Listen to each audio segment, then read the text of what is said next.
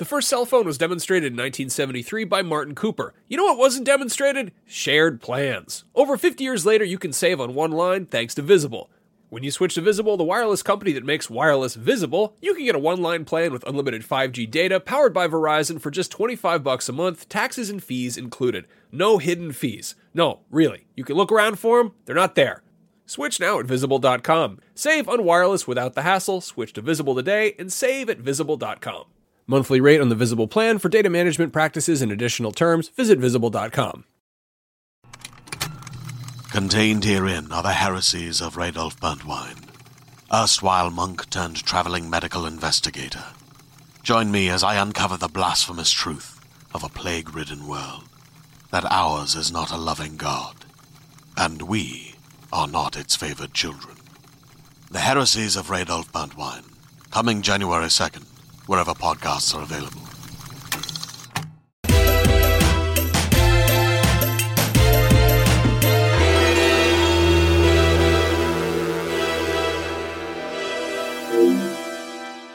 Beyond and hello everyone, my name is Jonathan Dornbush and this is Podcast Beyond, IGN's weekly PlayStation show where I forgot the PlayStation passion of my blue light. Anyway, it's on now and we're ready to talk about all the biggest news in the world of PlayStation, including another PlayStation console exclusive.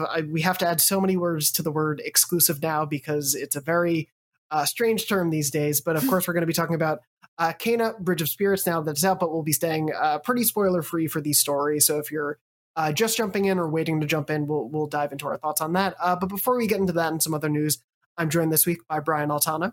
Beyond, Brian. And Mitchell Saltzman. Beyond and hello. Hello, good to see you both. Mitchell, you, of course, reviewed Kena, and so we'll be jumping into a little bit of your thoughts on that. But before we do, I want to throw a curveball to both of you, as I love to do so often. And to get that good SEO, there's a Nintendo Direct this week. If you would like to see one PlayStation character join Super Smash Bros. As the final Smash Bros. Character, who would it be? Go ahead, Brian. Kratos. Good. I've said from the beginning that Crash Bandicoot absolutely needs to be in Smash Bros. to finish this like trifecta of having Mario, Sonic, and Crash in the same game. So absolutely, it's got to be Crash. I would love to see that happen. It feels like it should have been an inevitable one, and it's weird that we're not there. He was never in PlayStation All-Stars Battle Royale, so I feel like what happened there? His time has come. Mitchell, whenever All-Stars 2 gets announced, which of course we've been trying to make happen on the show, we'll definitely pitch our Dreamcast for that game. I hope it's the Patapons. So that the Patapon and the Pikmin can go head to head is finally also never got their time in PlayStation All-Stars Battle exactly. Royale. It's madness. Anyway, now that we've gotten that out of the way for the SEO-ness, I can get into the PlayStation. There's no SEO in the words that I say vocally. It's fine. I don't think you can get SEO off of like a 30 second. You know how SEO works, Jonathan. It doesn't work on audio pod. Like what? I work at an internet website, and I'm pretty sure I know how SEO works. Anyway, Joe Biden. What? Okay, so the name of this episode is Free PlayStation 5. Yes. There you go. So do it. That's going to do it. Yeah, just to save our butts when it comes to journalistic integrity. Video game? We'll put video game as one word and two words just to capture both of the search, and you should be able to get it. But yeah, of course, we're going to be talking about, again, to get that vocal SEO, depending on how you're pronouncing it, Kena, or Kena, I believe it's Kena, Bridge of Spirits, which we'll jump into. One character does say Kena in the game, though. I do have a little tiff with that. But anyway, Easter egg. Kena Bridge of Spirits is now out on both PS4 and PS5. We hopefully you've been playing along at home. As I said, we're not going to be jumping into too deep spoilers, but anything that's been in trailers or things we were able to discuss about in our review, some early impressions, we're going to keep it kind of contained to that. But Mitchell, as I had mentioned, you reviewed Kena, so why don't you give us sort of your top-level thoughts before we get a little deeper into the discussion? Yeah, high-level thoughts. I like Kena a lot. It's definitely, a lot of people have been saying it's a throwback to like, PS2 era platformers. For me, I really identified more with like the GameCube kind of Zelda likes, like Okami, Star Fox Adventures, the 3D Zelda games. And while there definitely is that, PS2, PS3 era mascot platformer element to it as well, to me, it really hit those notes of like, going to an area, finding a bunch of items for that specific area, learning about, that area's specific arc, and then fighting a boss, getting an upgrade that lets you go on to the next area. And even though it's open world, you're kind of being guided into these different areas very linearly, which is it's great. There's not that many games like this, even though this was such a popular genre, back in those eras. So I if there's like one thing I hope comes out of Kena outside of just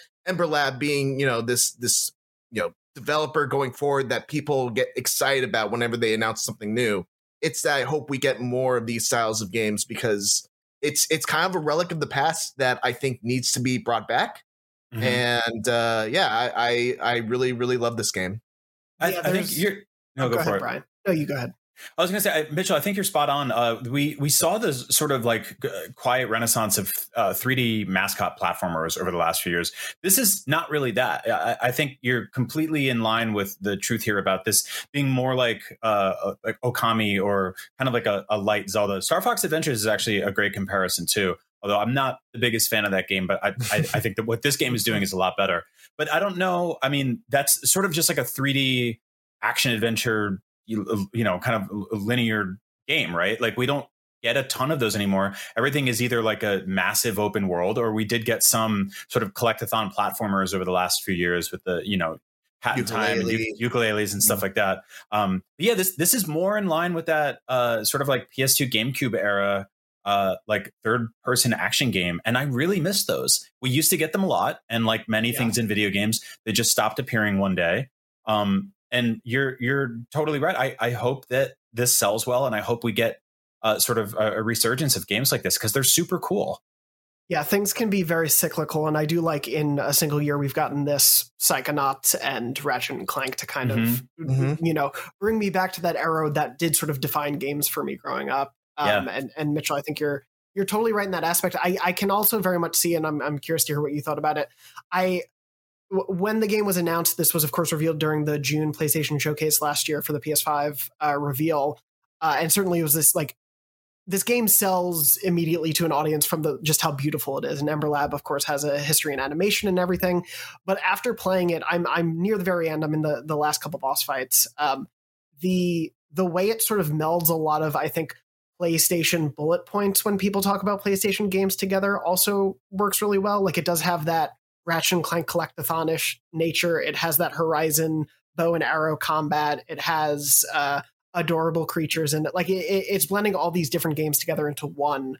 But I still really liked, I don't think it necessarily does any of those things in a brand new way, but I think it brings them together in a really great way. I was curious what you thought about like how it brings disparate elements together in that capacity. Yeah, absolutely. I mean, you definitely hit all the ones that they really borrowed elements from, like Horizon. Time slows down when you jump into the air and you aim a bow shot. I think like Ratchet and Clank, there's a lot of really interesting platforming areas. And yeah, I think one of the best things about Kena is, and I talk about this in the review, it's kind of beautiful in its simplicity. There's not a lot of complicated mechanics or systems in Kena. It's very simple combat. You have one attack button that has the same 4-hit combo throughout the entire game. And the way it gets its depth is mostly through the enemy designs. The enemy designs, as they go on, they demand more from you. So they you're going to have to do those things that you might not have done. You're going to have to use parries. You're going to have to use your slowdown in order to aim properly at weak spots. You're going to have to, use your dodge more, effectively to avoid certain hits. So yeah, I think this game does a really good job of blending all those things. And like I said in the review, I think Kena's biggest strength is how it balances all those different styles of gameplay. It is the platforming, it's the combat, it's the exploration, and how you're never doing one thing in Kena for all too long. You'll have like a big combat section, and then it'll be followed by like a platforming section like this, where you have to jump across these broken down ruins, using your bombs to raise platforms, using your arrows to spin those platforms around. Then you using these grapple points to avoid getting scorched by these waves of fire that are coming across. There's a lot of really creative scenarios, I want to say, and not only are you never doing one thing for all that long, but you're never doing the same thing more than once, more than twice. Yeah, and I would say, Mitchell, I'm curious if you feel much differently, but at least for me, again, in the end game, I feel like it only got better as it went along in terms of that variety too, like particularly a sort of, without spoiling it, the final section of the game where you have to go to a few different locations. It introduces so many cool platforming sections or boss fight designs or things that really, really, as you said, like make you need to use every facet of what they give you. And even though what they give you is relatively simplistic, like it's not too wide of a scope of moves that you have, you really need to get good at all aspects of it, or you're just not going to be able to push past it. Yeah, the last stretch of the game is really interesting. They give you a certain ability that really changes how you navigate through some of the areas, and I kind of wish that they had a little more of that. I wish you would get new abilities that would change the way you approach certain things. And I think that last section of the game is a really good, slice of what I would want more of in a, like a, if this ever gets a sequel, I would absolutely love them to do more of that. Because my biggest complaint about the game is that even though it's simple, and even though that simplicity is a bit of a positive in certain ways, it also made it so that I frequently wished I could do more. And I wish that, I could approach platforming sections, approach combat sections in a way that more fit my own playstyle, rather than kind of being pigeonholed into doing what the developer like wants me specifically to do. So yeah, I think that's like my main issue with Kena. But sort of hoping like they give you a pretty cool move set, but hoping there would be more to it, and then letting you kind of figure out your own way through it. Right. Yeah. Which I totally get. And I do hope that, like, as you said, I hope there's a sequel. I think this is a really great, again, this is Ember Lab's debut game, having come from Animation. So this feels like a really strong start to the studio. And I hope it sells well enough, as it should, to be able to get a sequel. I do want to touch on a couple things from your thoughts on it as well, Mitchell. But Brian, I do want to jump to you for just a sec, because I know you're a little bit earlier in the game, but sort of, I guess, from that perspective, for people who maybe haven't jumped in yet, how have you been finding the balance of things in the early hours of the game?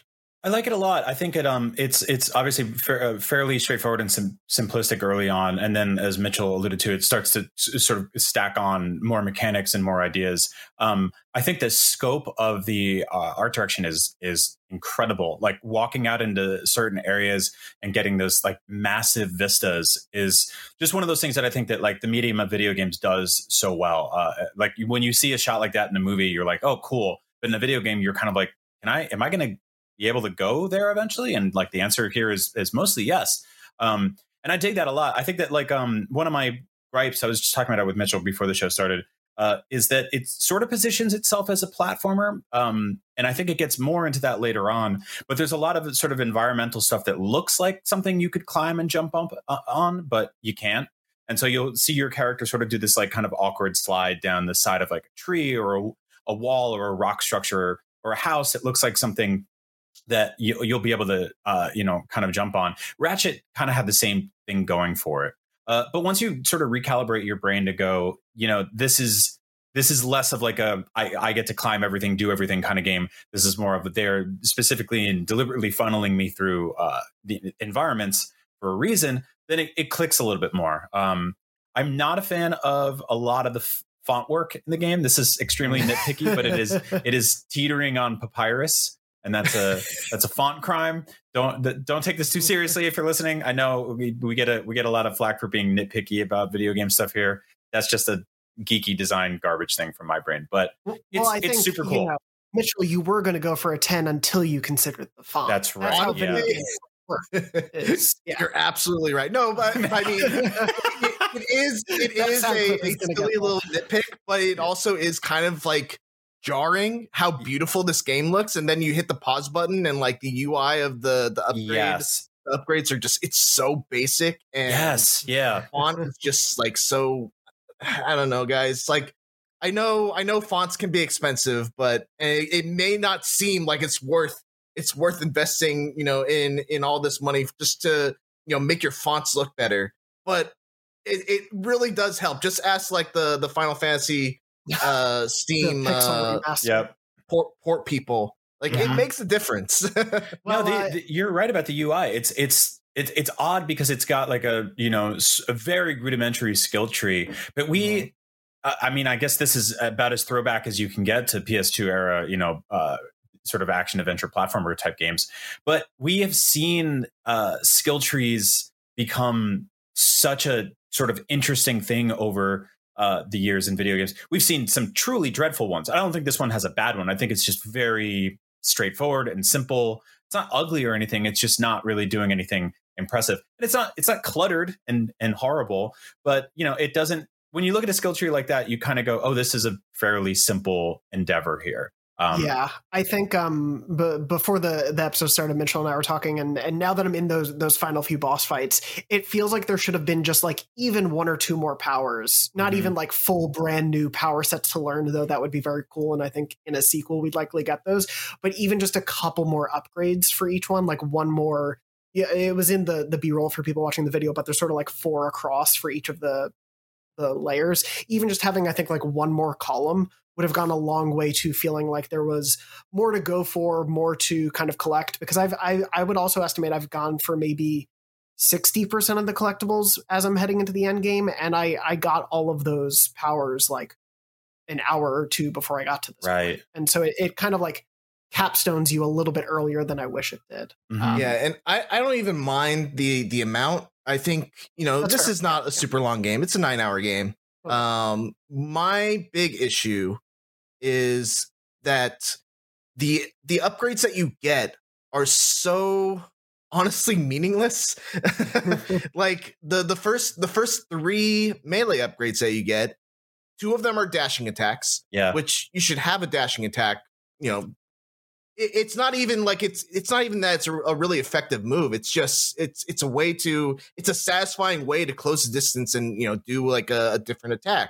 It helps for like shield breaks and stuff like that, right? Yeah, the strong one is more useful, and I could see that one being like your first upgrade. But like the light dashing attack really should have been something that you just have right from the start. I think that's what I mean by like an extra column, is just that some of them feel so unimportant for play. But This episode of Podcast Beyond is brought to you by NordVPN, a great way to protect yourself online while also improving your overall experience while enjoying cyberspace. Are you tired of streaming shows, movies, or sporting events being unavailable in your region due to draconian restrictions that are based on completely arbitrary geographical boundaries in physical meat space? Well, switch your virtual location to a place where that's no longer an issue. The same goes for shopping. You can get the best possible deal on subscriptions, flights, hotels, and other goods and services like that from websites that like to play favorites with certain territories and currencies. Meanwhile, encrypted traffic protects your data from hackers, viruses, malware, phishing sites, and other harmful hitchhikers of the information superhighway, though really, it's more of an information autobahn because there is no speed limit with NordVPN. It is the fastest VPN in the world, so there won't be any buffering or lagging, and it'll stop your ISP from throttling your bandwidth. Isn't that nice? One NordVPN account can be used across 6 devices, which is great. My wife has been using our account to watch all sorts of awful British reality TV shows that aren't available here, like Argument Island or Half-Naked Idiots Fall in Love, and everyone's favorite, The Worst People Just Got Married. Let's hear them talk about it. Shows that are so bad they're blocked in our part of the world for our own good, but luckily, NordVPN allows her to trick the internet into thinking she's in the UK, so she and her awful friends can shriek and howl and cackle at the TV while I'm trying to relax. I've been using my VPN too. You know what I've been using it for? None of your business. Yep, that's right. And thanks to NordVPN, my data is safely encrypted, all bundled up in a weighted security blanket of incomprehensibly complex math problems, and nobody can tell what it's doing under there. Data, you do your thing. I'll leave you alone. 1 month of NordVPN coverage costs less than a cup of coffee. Coffee can't protect you from cyber criminals unless you throw it at them or pour it on their computers, and you'll probably get in trouble for doing that. So get NordVPN instead. To get the best possible discount off your NordVPN plan, go to nordvpn.com/POBeyond. That link will also give you 4 extra months on the 2-year plan. There's no risk with Nord's 30-day money-back guarantee. Again, that is nordvpn.com/POBeyond. And now, back to the show. Hey there, it's Rachel Ballinger, and I am thrilled to invite you to Rachel Uncensored, my podcast where I get real with my friends and celebrity guests, where we talk about all sorts of topics. From personal stories to hot-button issues, we cover it all. New episodes drop every Wednesday, so make sure you tune in on Apple Podcasts, Spotify, or wherever you listen to podcasts. Trust me, you won't want to miss out on the fun and candid conversations we have here on Rachel Uncensored. I think the one like melee upgrade that I do enjoy, because it is one of those things that it's optional, but it also rewards a certain style of play, and that's what I think upgrades should do. It's the one where if you time a heavy attack at just the right time, you get an extra bit of power for it.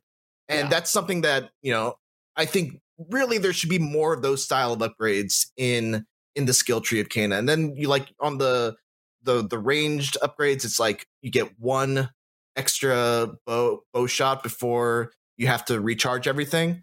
It's like I never had to use more than 4 shots of my bow. Like I don't think this is the kind of game where you're just firing your bow rapid fire. Right. There's a few in there that I do think, to your point of like the heavy attack one, and again we're as Brian said, like we're getting into sort of the nitty gritty here mostly because there's a lot to love about this game. But I think the abilities that infuse your bow or the bomb that you've seen in some of the footage with like the rot ability is a cool upgrade to have in there. And yeah, I wish there were things that, again, changed the way you play more often as you went through. I think for sure, Mitchell, you're totally right in that regard. Yeah, and just to emphasize what you're saying, Dornbush, like these are not like major complaints that, you know, like, once again, I always say this, games don't start at 10 and then get points subtracted based on all the little nitpicks that we find. Unless they have papyrus or something.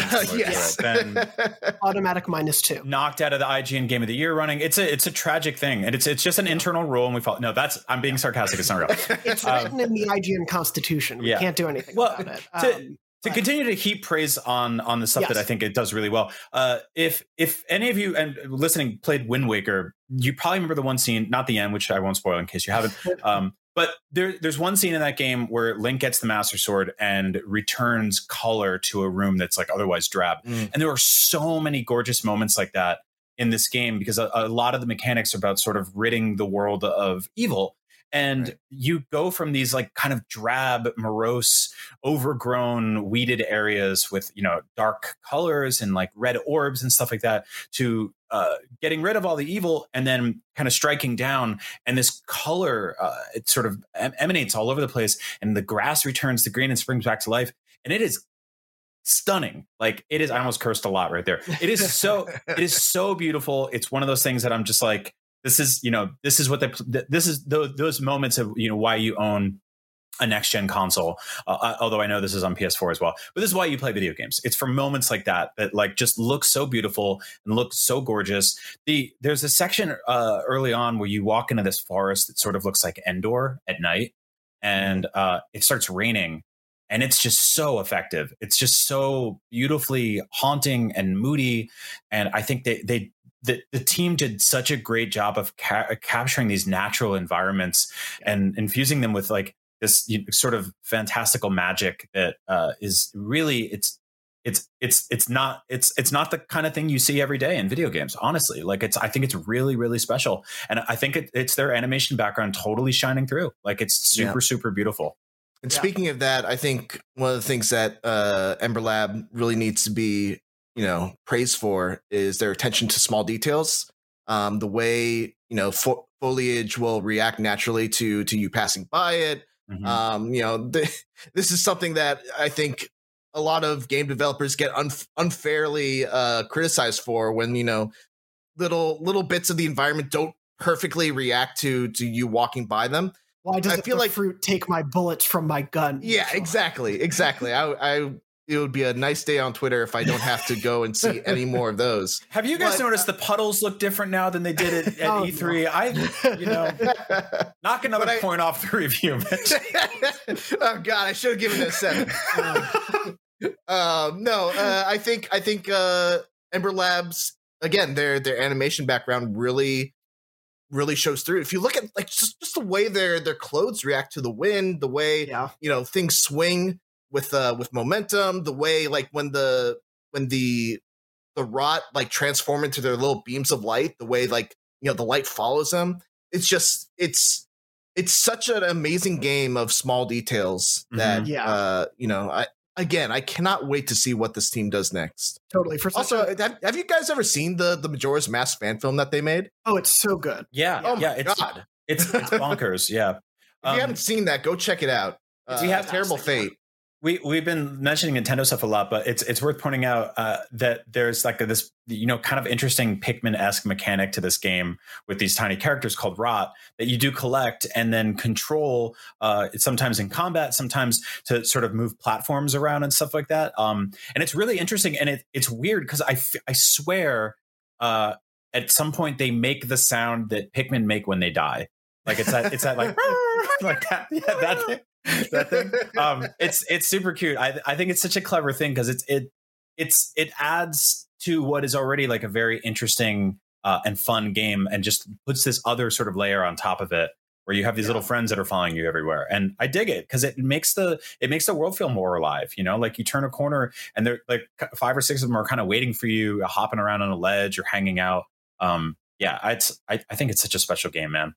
That was an element when I previewed Kena a few months back. I was speaking to some of the team, and they were really like putting in those moments was a really fun opportunity to them because they were like, for full disclosure, I know you were joking about the Pikmin bit, but like you don't have to worry about the Rot's like health bar or any of them dying. It's like you collect one and then that is part of your just party of Rot. You just have them forever. So you're not having to worry about their health or anything, but they're there with you along the whole way, and not just seeing them run behind you. But yeah, as you're like going through a platforming section and they all like pop into existence on a statue or point you to an important thing that you might not have seen otherwise. Like they will, you know, help you in that way.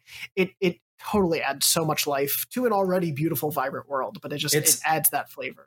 It's a weird name for like a cute little it group is. Right? They're like they're like, go get more Rot. And you're like, are you sure? But you can get a real life Rot. Mitchell, I know you were tweeting about getting one of the plushies. I really do need to get one of them as well. They're adorable. I will bring it next time I'm on Beyond. Excellent. Awesome.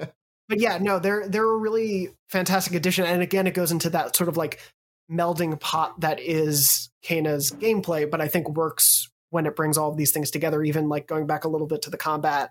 Because Mitchell, I did want to talk to something that you had mentioned and we were discussing, but you had tweeted, I think the night it came out, like, boy, people are not ready for how difficult this game is even on normal.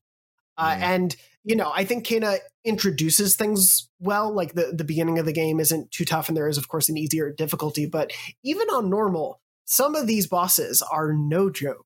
I just wanted to hear your sort of thoughts on it, especially as someone who, for you know, my money is one of the best video game players at IGN.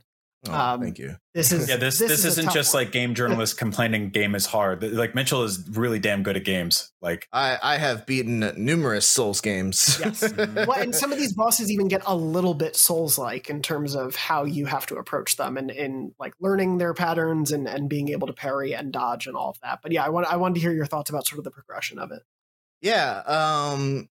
I think the big thing that makes this game challenging is the fact that there's no on-demand healing.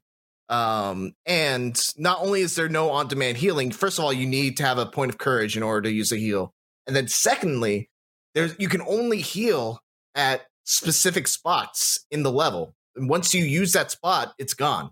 So you're going into these boss fights, where you're not dealing all that much damage with your main attack, and there's no way to improve your attacks. There's no like real progression for your weapon, no progression for your strength. Everything is very fine-tuned to how much damage you deal from the very start of the game.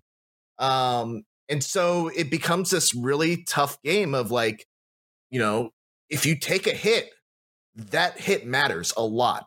And if you want to succeed at beating these bosses, you're gonna have to learn how to use your parry, because also your defensive mechanic, the little shield that you got, that's also on a resource. That's right. Tied to a meter. And if you just get hit without doing a parry, you're gonna lose that shield for a little while.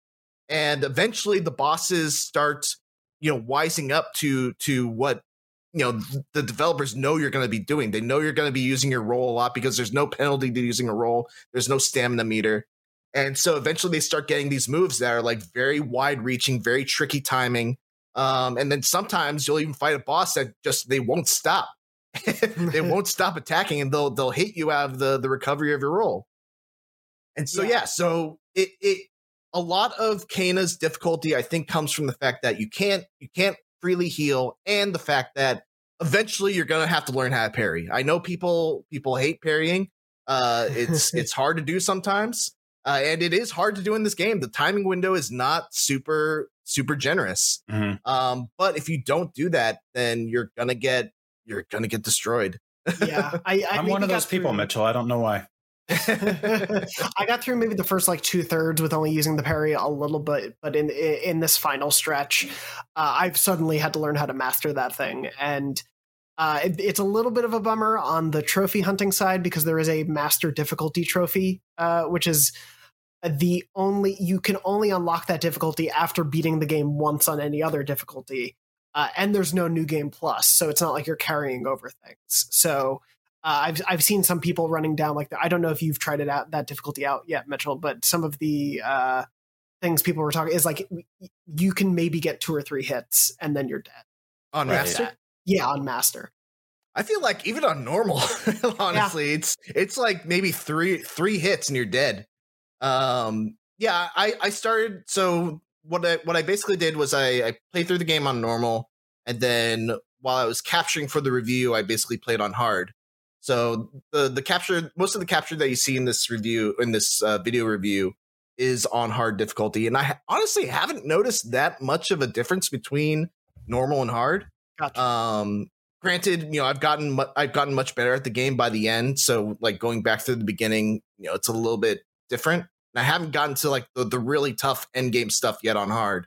But yeah, normal is no joke, as we've all been talking about. I think you know, you go into this game looking at Kana and like looking at the rod and how adorable everything is, and like Brian, you even said your daughter was watching you play and she was like enamored with it. I would like to meet the kids that are beating this game on normal. Because I mean, kids are really good at video. I mean, I think that like they have more time, right? Kids are really good at video games. Sure. That said, though, I believe there is like a story. What is it? Story mode or something, or like story difficulty if you want to. You can bump it down, I believe, at any time. Okay. Yeah.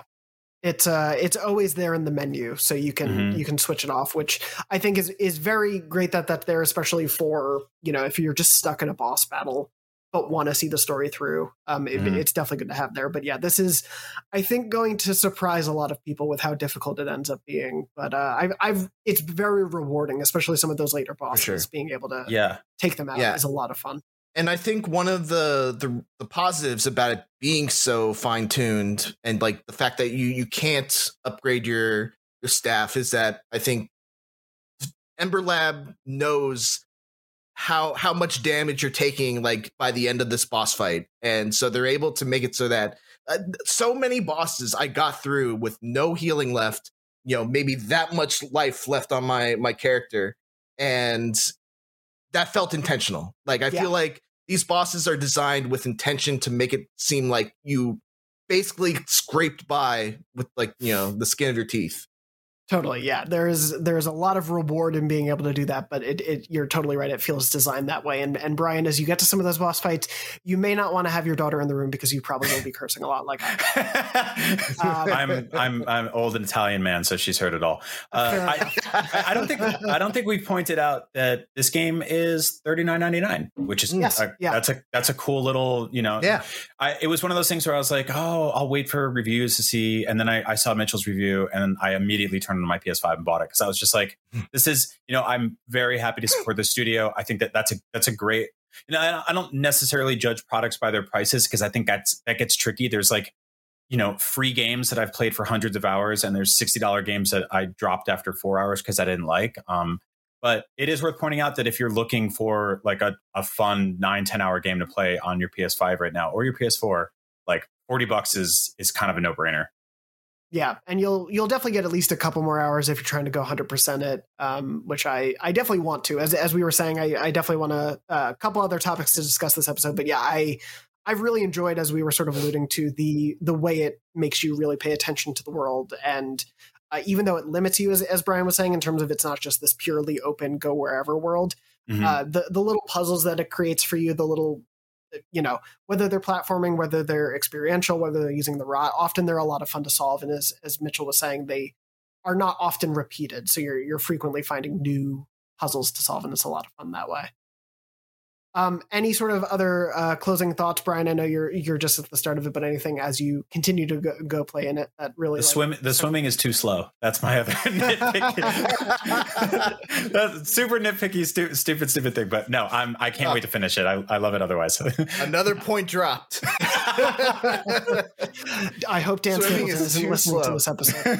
To be fair, you don't have to swim very often in this game. You don't. Yes, that's true. Mitchell, any other closing thoughts from you on it before we move on? I hate collecting hats for my rod. I think this game needs better collectibles, and every time I did a curse chat and I got another hat, or I just got another bunch of currency for buying hats for my rot, I dropped the point. I dropped another point. I think the rod hats are this year's Fallen Order space ponchos. Like, yeah, exactly. Exactly. You open the treasure chest. Yeah, you open the treasure chest, and you're like, you're just another blanket that you're going to wear around the level. Okay, pal. Thanks. I really thought when I was like closing thoughts, we'll end on a happy note, but no, I would say, yeah, there's, I guess, spoilers for 10 seconds, just skip ahead. I do love, and Brian, you're not there yet, but the frog rot hat is very good. I will say Cowboy hat rot hat is pretty good too. That one's too. There are some good ones, but yes, I agree. I do hope in a kind of sequel there are some more meaningful collectibles to get. But yeah, as we said, go check out Mitchell's full video and written review. I know we were joking about a lot of nitpicky things, but we do genuinely are having a really great time with this game. Mitchell thought it was great. I think it's really great too, and Brian's having a blast so far as well. And I'm very interested to hear what people out there are thinking of it. So as you're playing, definitely comment on the YouTube or IGN versions of this, write into beyond.ign.com and definitely let us know. But total side note, but when I interviewed Stig Asmussen from Fallen Order, I believe is the creative director of the game, he mentioned that the reason that all those ponchos are there was because they added the collectibles like super late in development. So I think they were like about to ship the game and they're like, oh, put some treasure chests full of blankets. That makes sense. Yeah. That's very fair. Well, and I mean, Kana, again, congrats to the Ember Lab team. It's a very small studio, their first game.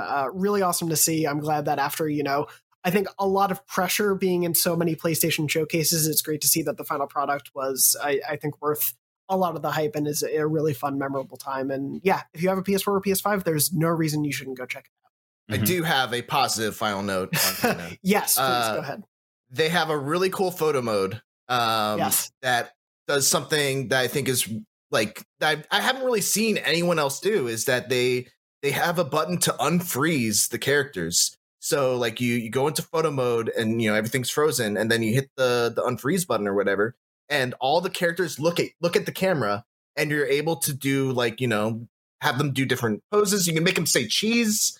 They all have different actions that they can do. It's just really, really cool. And I think it's an interesting photo mode that I wish a lot. I feel like every game adds something new to photo mode, and eventually we're going to get a game that just brings them all together. Yeah. And just has like the ultimate photo mode in a video game. That's the fun thing with photo modes is like, you're totally right. They all seem to want to add a little bit new, but not all of them also pull in everything else that was created that was beloved and great. And yeah, one day we're going to get like the ultimate photo modes, but yeah, it's a really fun one.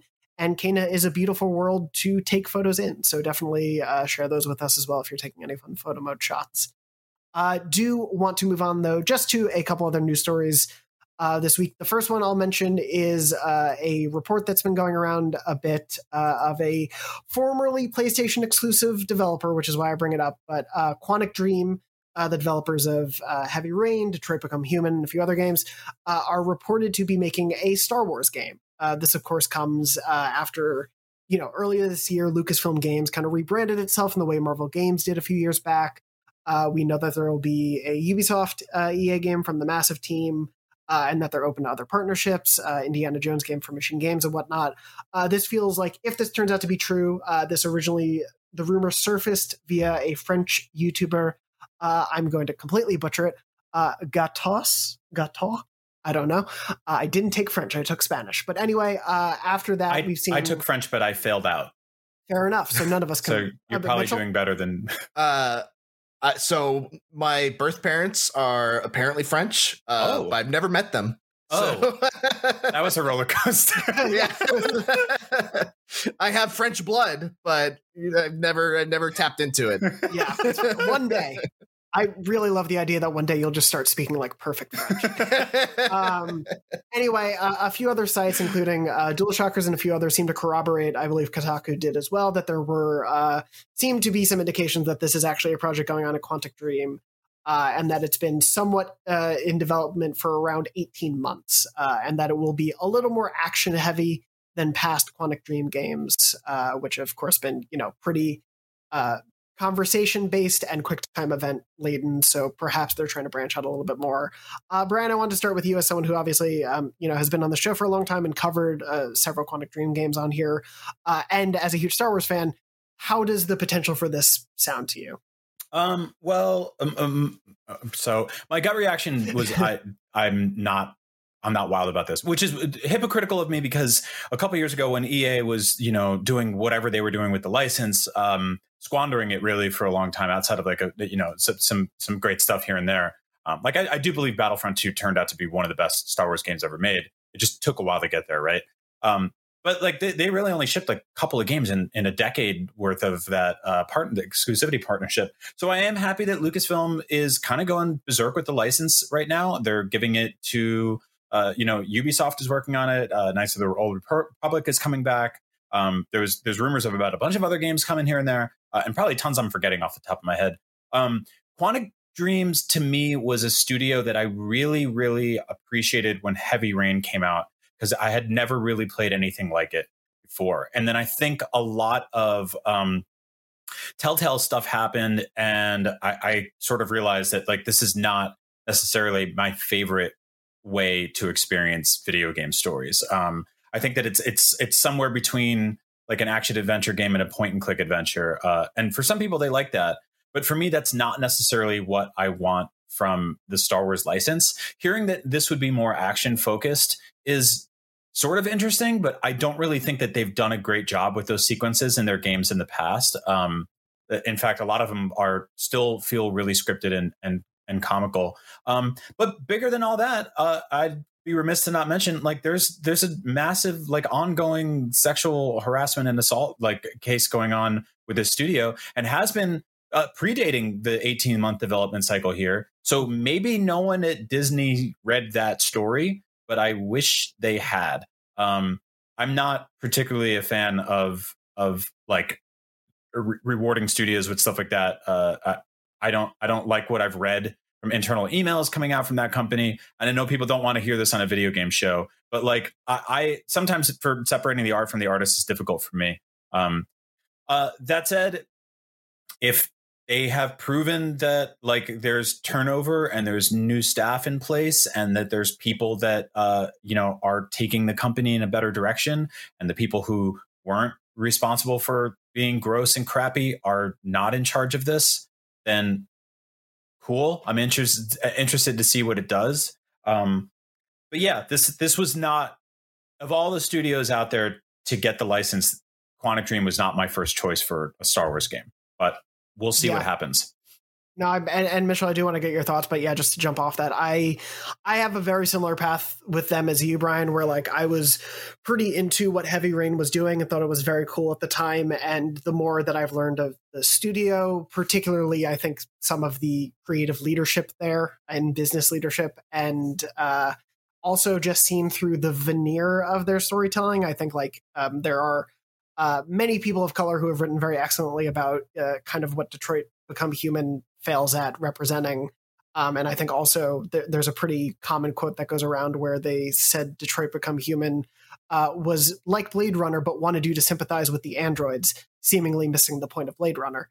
And so I don't know if I have faith in the current leadership storytelling capabilities at Quantic Dream to do a Star Wars game. Mm-hmm. And I'm very much with you where that is a bummer, because I do want to see a bunch of different Star Wars games, but I'm very much with you of like, I don't know. I like, this is not a studio I'm particularly interested in hearing what their next work is, while leadership seems to be staying the same. Yeah. But Mitchell, I don't know quite your history of having played Quantic Dream games, but in terms of just, you know, Star Wars continuing to proliferate, would you want to see such a like story-based, obviously there may be more action to it, but does a story-based, choice-based sort of thing like that interest you in sort of the Star Wars fiction from Quantic Dream in particular, or not so much? I mean, it's certainly not an announcement like Respawn is making a Star Wars game. Right. It's definitely on a much lower excitement level. The Quantic Dream games have a very special place in terms of like my history with video games. In that I don't get to play a lot of games with my wife. She doesn't like playing games. She likes watching games while I'm playing them. And I think the Quantic Dream games are very uniquely set up in that they're very well suited for that kind of playthrough, where I can just, play through the game. We can watch it together. We can, she can like make suggestions on what I can do. And we can kind of just like laugh at kind of the ridiculousness of some of those stories, because they don't hold up to any sort of scrutiny. Like if you like really look at the way those stories branch, like they fall apart under the dimmest of lights. But that can be fun. It can be fun to go through a story and kind of, joke about some of those, bad parts of it. Mm-hmm. Like me and my wife got really into Heavy Rain in like a big way. Not so much the other games, but so I would absolutely play this game. I don't know if it's going to be something I'm going to be like hotly anticipating, but I definitely will be interested in checking it out. Go ahead, Brian. No, I was going to say too, just to add on top of all that, I think removing all of the drama around the studio, which is that is a big ask, a big if, right? The idea of like a narrative driven studio tackling this license, as Mitchell said, way less interesting to me than like Respawn, which has this tremendous history of understanding like combat in games, right? And traversal in games, which is, I think, such a big part of Star Wars, and like interesting and unique alien environments and stuff like that. Like Star Wars started as movies, and then it became, it's like 12 movies, and now multiple live action TV shows in the works, animated shows. There are so many narrative driven versions of Star Wars that exist already. So the idea of like having like a Star Wars movie that I can, press X. Have a few awkward sex scenes. I'm sorry. For those who are watching the video, we're watching the most awkward sex scene in the history of video games. And I did a Let's Play. I think it was Beyond Two Souls, the birthday party scene. I did a Let's Play with Greg Miller back in the day. It's probably the hardest I've ever laughed at work. It's just like, and for the wrong reasons. Yes. But yeah, I mean, just the idea of like, I want a cinematic video game about Star Wars. You know, I loved what Fallen Order was doing. I can't wait for the sequel, because the idea of like running around with a lightsaber and fighting people and force pushing people is the kind of thing we don't get enough of. And EA mostly made mobile games and first person shooters. And like, to me, that misses a lot of what Star Wars is for me. Like I love lightsaber combat. I love force combat. Like the Force Unleashed games we got for a while and then just stopped making them. So I'm not necessarily like enthralled at the idea of playing a game that's like mostly story driven, mostly cutscene driven, mostly QTE driven for Star Wars. Because when I want a cinematic Star Wars experience, I watch the movies. Like they exist. There's so many of them. Well, and for me, I think, you know, if it does lean into Quantic Dream's penchant for more dramatized, like movie-esque games, I also feel like that means it probably won't be within the kind of standard Skywalker saga canon. Like it wouldn't shock me if this is, you know, one of the first non-book or comic book High Republic projects, because that is an era where they haven't told a story in a cinematic way yet. And so that might give them leeway to do so. Not to like disregard your point. I do agree. Like I want more active Star Wars games, but at the very least that might lend some of their sort of like choice-based and diverging narratives to an era where they can mess with things a little bit more, because it's hard to imagine a Detroit Become Human style game set, you know, in the original trilogy era, because you can't really mess around with it that much anymore. Like Disney is very particular about that canon.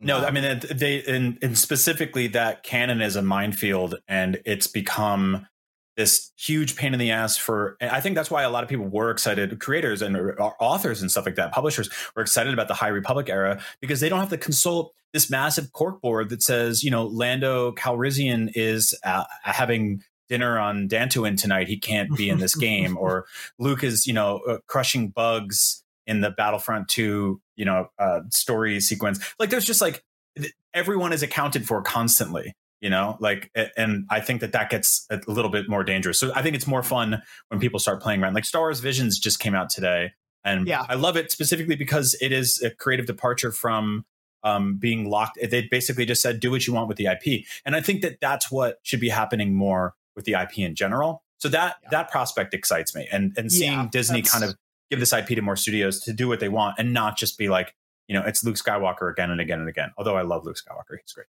He is wonderful. But yeah, that's not in the reports necessarily. That's just sort of like, in my mind, connecting the dots of giving them something to do that would matter to the way they tell stories. But yeah, we'll have to see. I wouldn't be shocked if these leaks kind of cause them to maybe expedite the announcement of this thing, because it's still unconfirmed as of yet.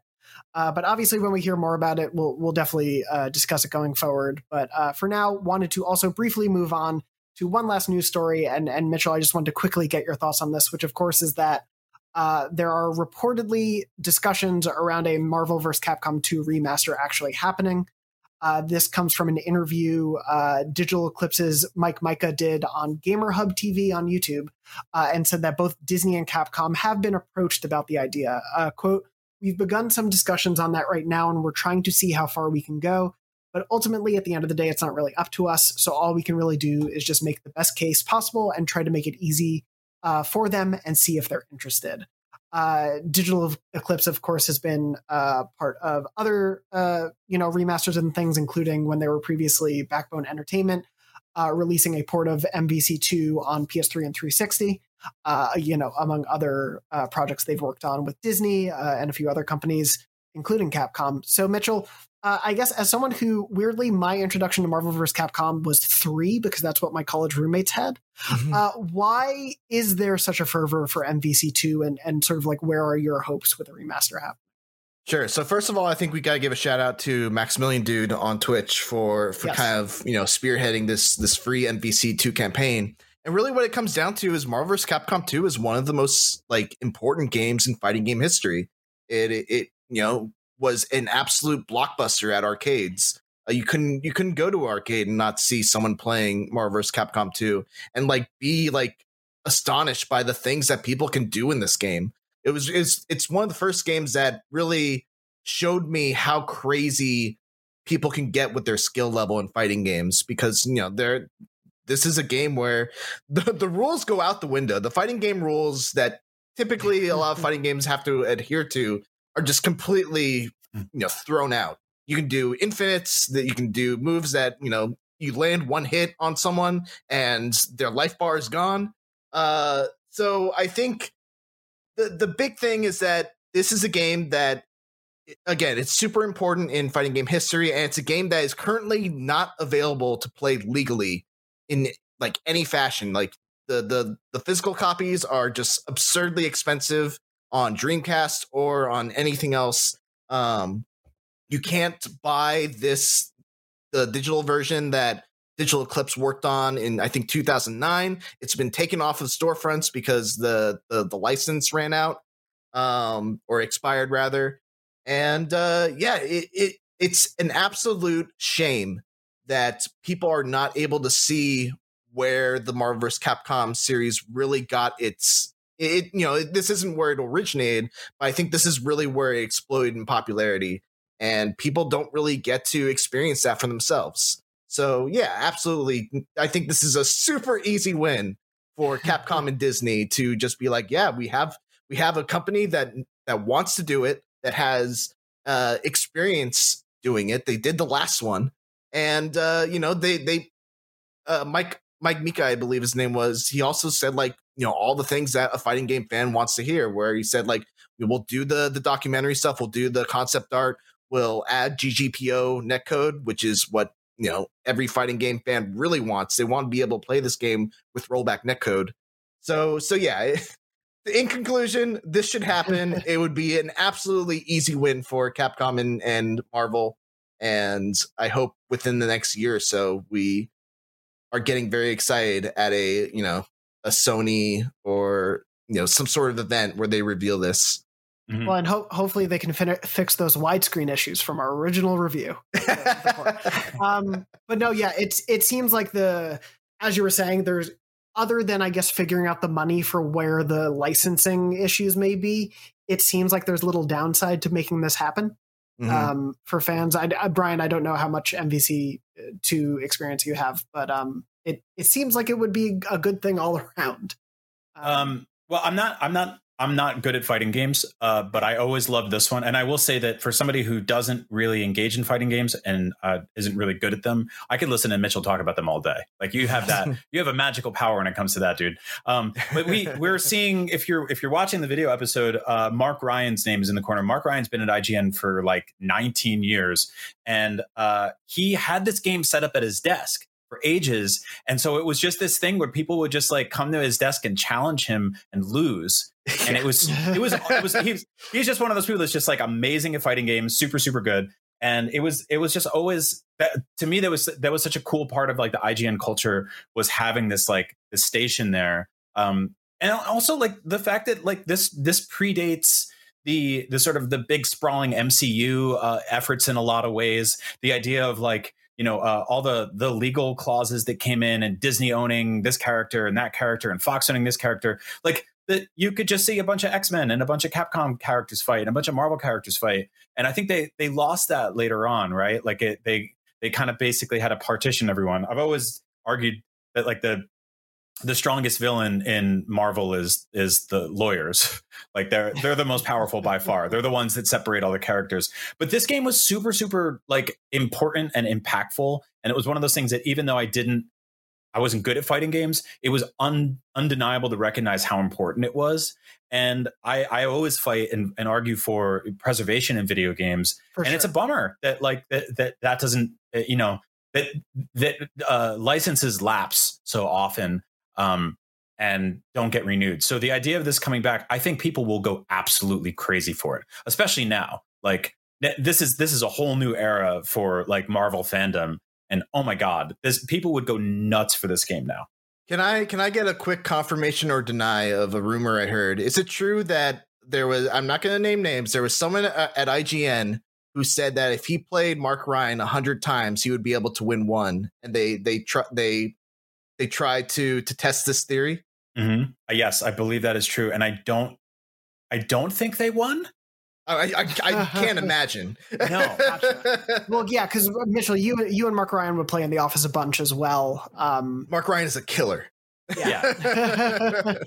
Yeah, it seems like something that I really hope can be figured out, especially now that Disney owns the majority of the rights to Marvel things, other than a few weird, Sony movie rights. So hopefully this is something that could happen. And if and when it does, Mitchell, definitely want to have you back on to talk about it more. Mm-hmm. Yeah. No, it reminded me of the time Toph came by the office once. And I was like, hey, you want to play Smash Brothers? And he just like comically mopped the floor with me. I was like, can we put items on? He was like, whatever you want. You take whatever you need. Yeah. I'll definitely still in. That's fine.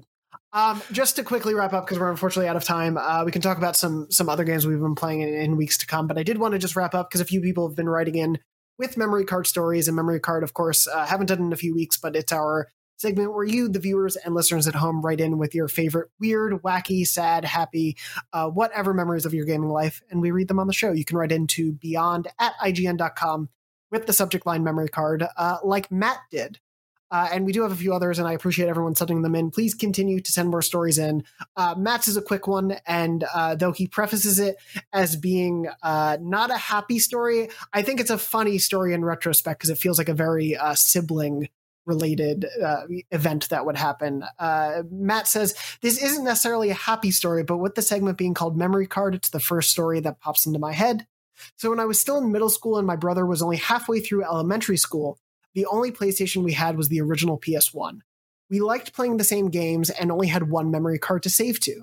My brother would often save over my game, erasing my progress. I think it was usually by accident, the one doing the erasing being the younger brother. I mostly like playing JRPGs, though, so I could have 8 to 10 hours invested into the game, and it just gets wiped out. Eventually, I told my brother, if he erases my game one more time, I'm going to erase all his games on the memory card and not let him use it anymore.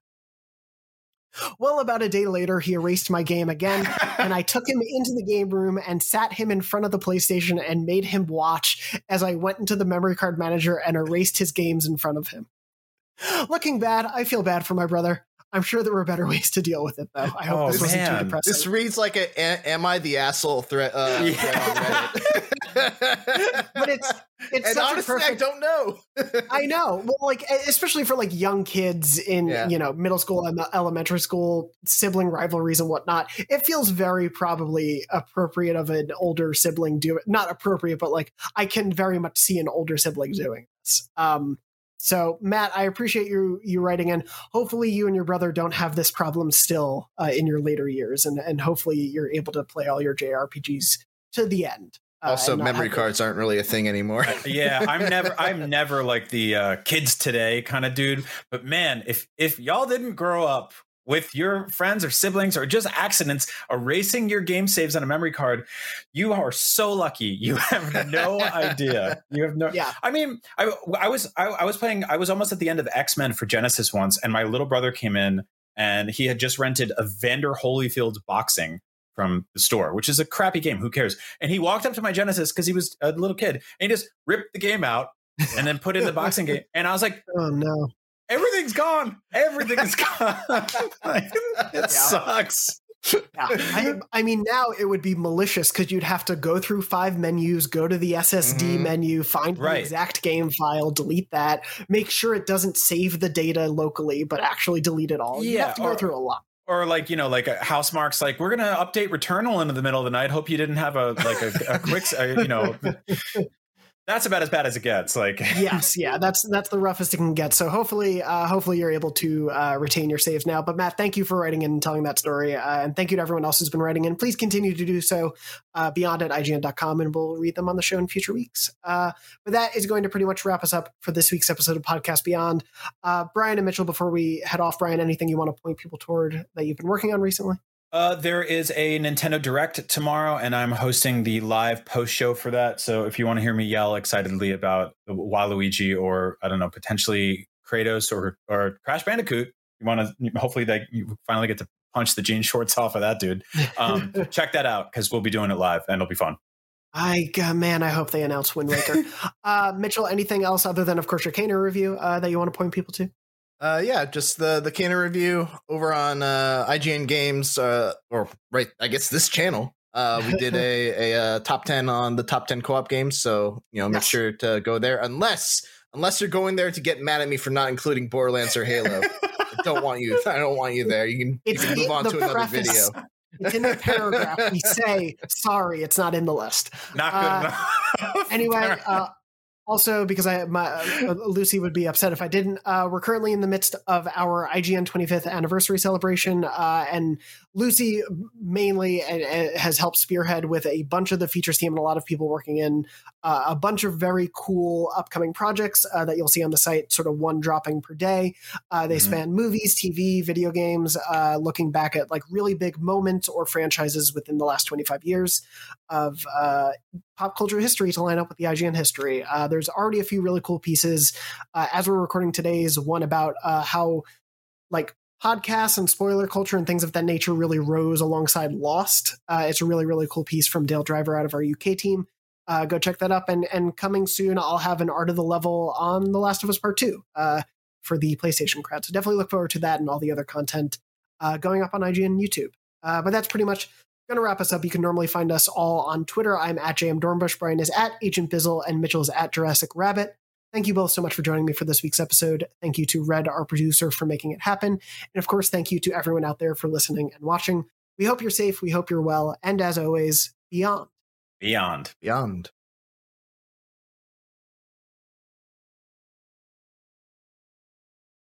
Hey there, it's Rachel Ballinger, and I am extremely excited to invite you to Rachel Uncensored. It's my podcast where I sit down and get real with my friends and celebrity guests, where we talk about all sorts of topics. And sometimes we might be under the influence when we do so. We cover things from personal stories to hot button issues. And it's the only place on the internet you can find an uncensored version of me. It's a side of me that you might not have seen before because it's not the most family or brand friendly. But don't worry, I'm still sort of slightly a decent human being. If you're intrigued, then make sure you check it out. New episodes drop every Wednesday. You can find it on Apple Podcasts, Spotify, or wherever you listen to podcasts. Trust me, you won't want to miss out on the fun and candid conversations we have here on Rachel Uncensored.